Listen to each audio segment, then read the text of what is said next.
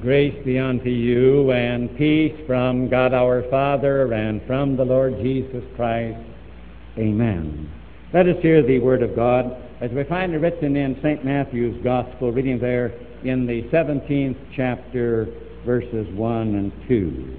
And after 6 days Jesus taketh Peter, James, and John his brother, and bringeth them up into an high mountain apart, and was transfigured before them. And now may the words of my mouth and the meditations of our hearts be acceptable in thy sight, O Lord, our strength and our Redeemer. Amen. Good morning, dear friends in Christ Jesus. This is quite a winter Sunday morning, I realize, to be sure. But I do hope that all of us feel that it is good to be here. Today, Christian friends, is the last Sunday after Epiphany, and the last Sunday after Epiphany is also known as Transfiguration Sunday. This event took place in the summer before the spring when Jesus died on the cross. It was in the 3rd year of his ministry, and we are told that Jesus took Peter and then James and John, who were brothers, and he took them up to a high mountain and was transfigured before them. Now, the Word of God, we have 3 records of this occurrence, this transfiguration. Matthew, Mark, and Luke give us this. The Word of God does not tell us the name of the mountain, but tradition tells us that it was Mount Tabor, and so we shall call it Mount Tabor.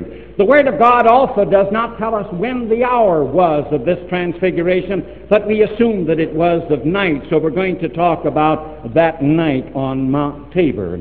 We are told that Jesus took Peter and then James and John and went up on this mountain, Mount Tabor, evidently at night, and he was transfigured before them. We may say, what really happened up there on Tabor that night? Something happened that Peter, James, and John saw something that they had never seen as long as they had been with Jesus. Here they were with him nearly 3 years. One thing they had never seen, and that's what they saw up on Mount Tabor that night. We are told that his appearance was changed. We are told that as Peter, James, and John looked at Jesus while he was in the act of prayer, his face began to shine as the sun. It was simply a blinding light. And not only did his face shine as the sun, but his clothing became whiter than snow. It was a dazzling, it flashed like lightning. What was happening was this.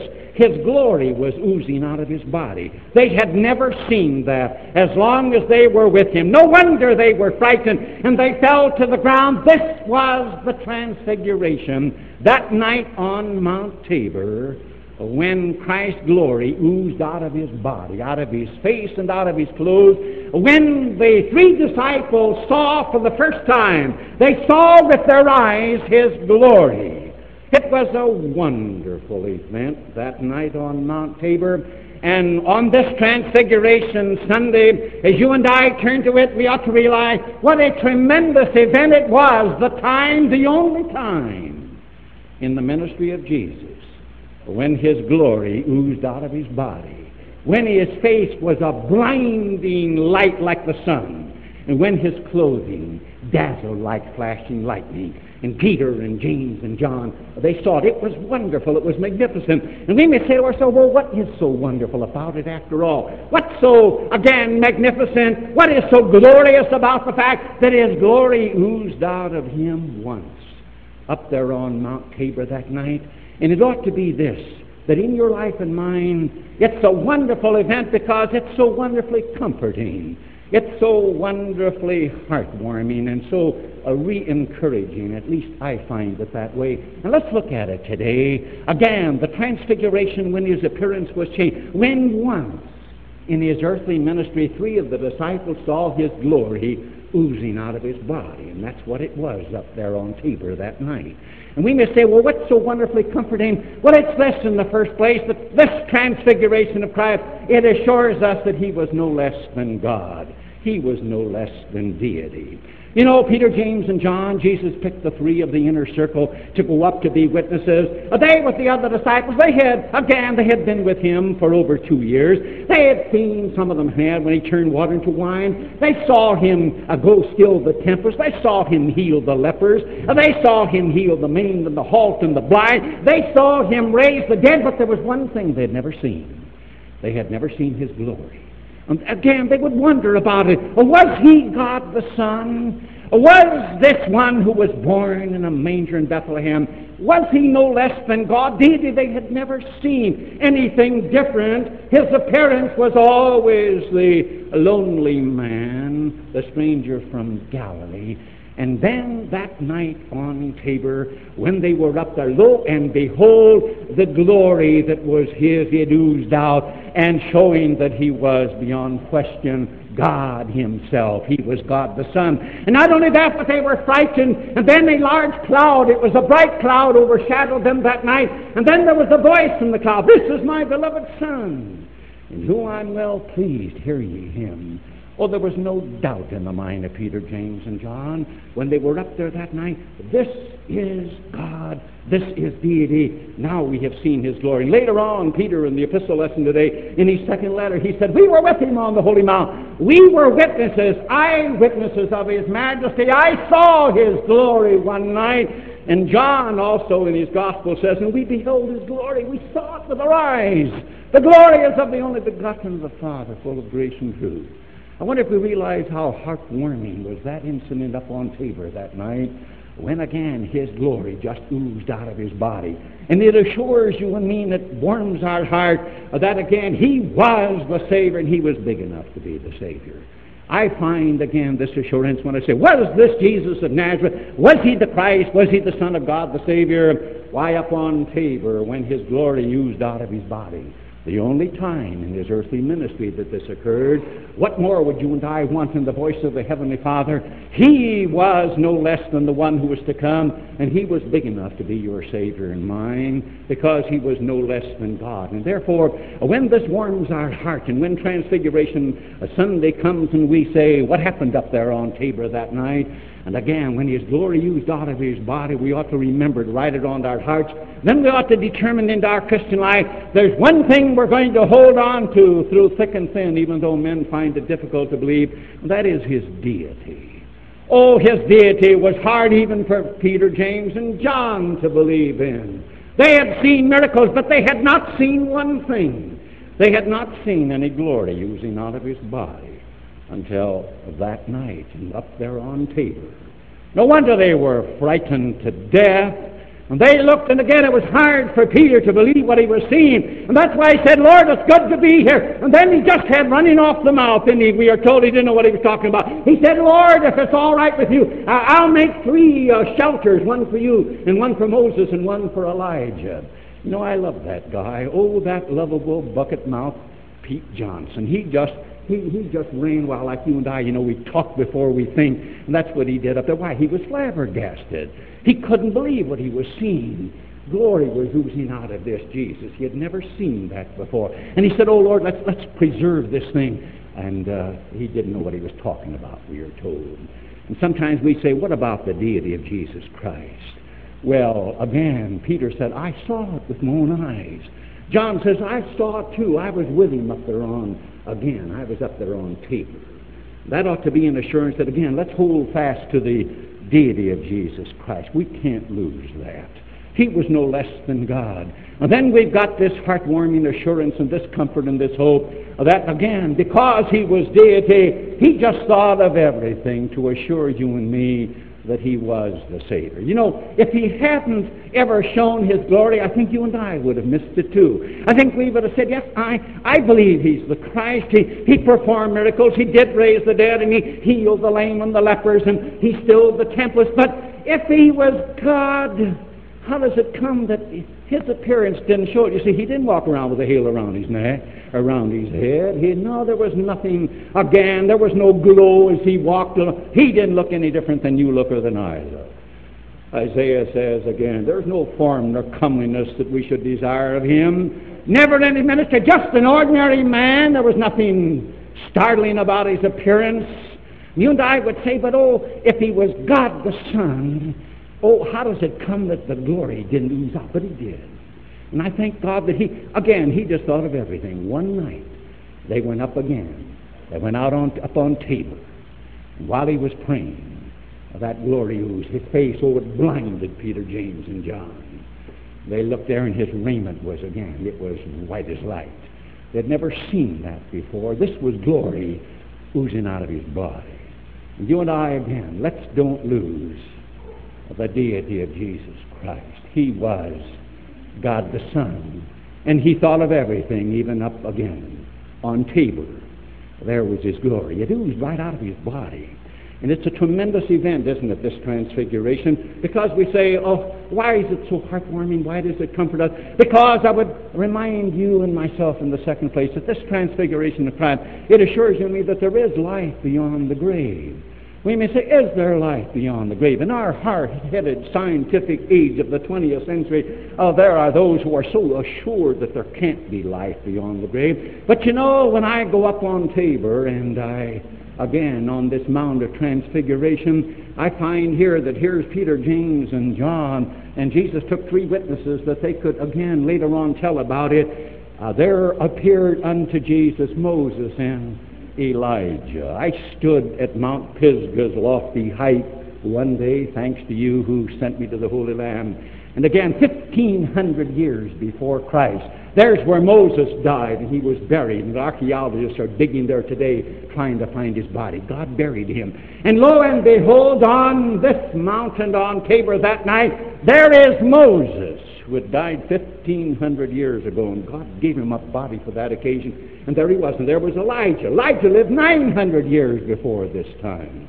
And Elijah, remember him on Mount Carmel? I stood on Mount Carmel, and again, in the northern kingdom, there was a great desire to worship Baal and to overthrow the true God. And Elijah says today we're going to decide it. Again, these 2 great outstanding characters of the Old Testament, there they were. Moses dead 1,500 years, and Elijah dead 900 years. And you recall, God took him to heaven in a chariot of fire. There they were. And some say, how did Peter, James, and John know that it was Moses and Elijah? Well, that's a good question because the text doesn't tell us, but I don't think it's difficult. Jesus surely greeted them. When Jesus was there, and again his glory was oozing out of his body, and there was Moses. I imagine why Moses, Elijah. And they were talking. You know what they were talking about? We are told they were talking about his death that was going to occur in Jerusalem. The subject of conversation was his demise, his death. In other words, if up on Tabor that night, the subject of conversation with Jesus and Moses and Elijah was his death, what paramount importance that must have. And that warms the heart, doesn't it? Because if they talked about his death, evidently, as the Word of God corroborates, that was the death of Jesus that opened up heaven, life and salvation, life beyond the grave with God in heaven for all of us without exception. And that's the thing that comforts. We say, is there life beyond the grave? Why, of course there is, because Moses and Elijah were there, and Peter, James, and John saw them, and they heard them talk with Jesus. They were eyewitnesses. Don't call them a liar. Moses and Elijah were there. And they talked about Calvary. They talked about his death. And believe you me, that's the very hub and center of it all, isn't it? But on the cross, we're talking about again, on the cross, this was God's Son who was going to take the guilt and the punishment of the world without exception, and going to bear it in his own body that life and salvation in heaven might be again available for all men. This is the comfort of that which took place that night on Mount Tabor. It was tremendous, wasn't it? Therefore, we ought to write it on our hearts and say, what a magnificent experience. It warms the soul. Then we ought to determine, since again it does warm the heart, that there is life beyond the grave, and that Christ by his death opened it up for all of us. We ought to say to ourselves this morning, if we don't know him, we ought to certainly open our hearts in this very moment and receive him. Because again, we don't have to hesitate. We may say, well, is he big enough to pardon my sins? Is he big enough to grant me eternal life in spite of what I am, in spite of what I have done. Thank God up on Tabor, friend, when again he was there in glory. They were talking about Calvary. It was his victory, you see, and therefore it matters not who you are or what you are or what I am. We know this, that when we turn to him and we're sorry for our sins, we ask him to forgive us because he died for us. It matters not what we have done or how far we have wandered away. There is forgiveness, there is life and salvation, there is this comfort then, that again, this body that had glory oozed out of it is the very body and blood that in the Lord's Supper he offers us even this morning. Can you think of anything more wonderful than this? This Christ again, who assures us that by his death he has opened up heaven for all of us without exception, that in Holy Communion by means of bread and wine he says, I give you this body. I give you this glorious body, this glorious blood, these two tremendous erasers. And when you receive them by means of bread and wine, if you want them, he assures you and me that these erasers, they will wash off of your soul and mine all of our guilt and all of our punishment. Isn't it magnificent that the Word of God says, though your sins be as scarlet, they shall be whiter than snow? Imagine what that means, that when the body and blood be erased from your soul and mind, our guilt and our soul is whiter than snow. It looks glorious, doesn't it? Though they be red like crimson, they shall be as wool, as bleached wool that is so white and so snow-like. Can you think of anything more wonderful than that? And that's because, again, up on Mount Tabor that night, he was transfigured. Glory oozed out of his body. The only time when he was here on earth that you see it. But it was up there that night, and he took 3 witnesses that, again, they would know he saw it with their own eyes. To me, this is tremendously comforting, and it also means this, that this transfiguration assures us in the third place that our bodies will glow in glory also when they are raised up. Now, it's rather interesting. We have 3 accounts of this, and the Word of God tells us that Moses and Elijah appeared in glory. Their bodies shone too, I'll have you know. Not just the body of Jesus, but there was light. There was a glow on the body of Moses. Now, they were just ordinary sinners like you and me. There was no inner glory coming out of them, but this was the glory that God had given them, which is your assurance and mine, that when our bodies shall be raised from the dead, our bodies too are going to shine in glory and in magnificence. You may say, what did this all mean to Jesus? Was a tremendous thing. Here it was the summer before the following spring when he was going to die. He goes up again, goes up on Mount Tabor. And there for a few moments, he who was God, who came out of the ivory palace and came into this world and humbled himself and became a human being, for a few moments that human nature, the humanness of him, that human body and soul, it emitted and it oozed the glory that was his. He was being given a foretaste of what was lying ahead after Calvary. And that's why the Word of God so aptly says, who for the joy that was set before him. He got a foretaste of it up on Tabor that night. But for the joy that was set before him, he endured the cross and he despised the shame. In other words, he said, I'll go through Calvary. I'll bear hell and damnation for the world. It's worth it. Because when it's over with, I'm going to shine in glory. My Father gave me a foretaste of it up on Tabor that night. It must be wonderful. The Word of God says, we shall be like him, for we shall see him as he is. And Paul says he will change our vile body, that it will be fashioned like unto his glorious body. Let's realize when our bodies are raised from the dead, because of what happened up on Tabor, your body and mind is going to glow, going to shine. It's going to radiate splendor. And let me assure you, that means to me that it will more than compensate for anything that ever happens to your body or mine or to our loved ones. Oh, they're bringing them back from Vietnam, aren't they? And some casket lids we can open, and some we can't open. We got to leave them closed, bodies mutilated. But then some that are opened, mother and dad and wife look in and say, oh, they're so changed. That isn't my son, or that isn't my husband. I don't care what happens. What is sickness, but it's slow death, isn't it? I don't care what happens to your body and mine.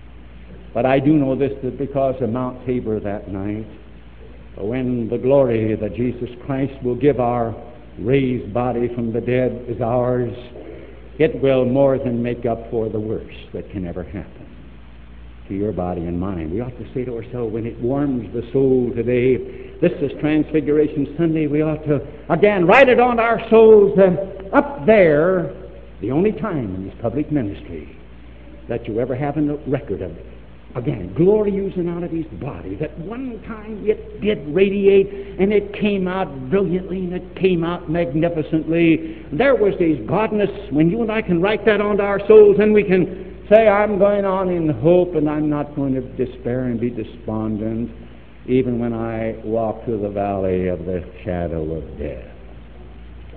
Is it any wonder that Peter, James, and John, they were frightened stiff, and they hid their faces in the dust? Because, again, they just never had seen anything like this before. They were flabbergasted. Poor old Peter didn't know what to say, but he said something. And then when they hit themselves, Jesus tapped them on the shoulder, and they looked up, and the vision was gone, and Jesus says, arise, don't be afraid. It was all gone. When they came down from Tabor that night, Jesus said, now, don't tell anybody until after my resurrection. This was his orders. But he wanted witnesses to see before his death that, again, he was God. He was the Son of God. I remember going to see a friend of mine, just a young man. He was just a few years older than I. This was in my early ministry. And so I sat at his bedside talking. He put the blanket over, and he said, look at my legs, and down around the ankles, the skin had separated. You've probably seen it underneath. The bones in both legs were coal black. It was dry gangrene. He looked at me, and he says, I'm dying. Am I not? And of course he was. Then we talked. We talked about a body. What kind of a body are we going to have when he raises it up? To know again that we shall be like him. That our bodies will radiate in glory in heaven, even as the body of the Son of God. And that means this, that eternity is going to be just too short to keep on telling our Lord, it's good to be here. It's so good to be here. Pete Johnson spoke those words that night up on Tabor. Lord, it's good to be here. That made some sense, didn't it? To be able to, in eternity, to look at our Lord. You know, I'm wondering about our Lord when he was up there on Tabor. This was before his death. And after his resurrection, he had the 5 prints, you know, one in each hand and one in each side, and one each in his feet where the nails had gone. With his resurrection, I've often wondered, since the glorified body had it, whether in heaven, these, you see, these are his badges of honor. And I rather imagine that in heaven, those 5 prints will still be in the body. And I rather believe in my own human way that perhaps they're going to glow just a little brighter than any other part of his body. You see, these are his badges of honor. These are the eternal evidences that in heaven, when you and I glow in his glory, that he loves us. We're going to feel at home. That, again, he died for us. And I believe eternity is going to be just too short. But when we can look at him, glowing the 5 prints just a little brighter, that we will say, oh Lord, it's good to be here. And to be able to look at him and sing, holy, holy, holy, Lord God of Sabaoth. Heaven and earth are full of thy glory. Hosanna in the highest. Sanctus, Sanctus, come to us. It's good to be here, Lord. Amen. The peace of God, which passeth all human understanding, keep and unite your hearts and minds in Christ Jesus unto life everlasting.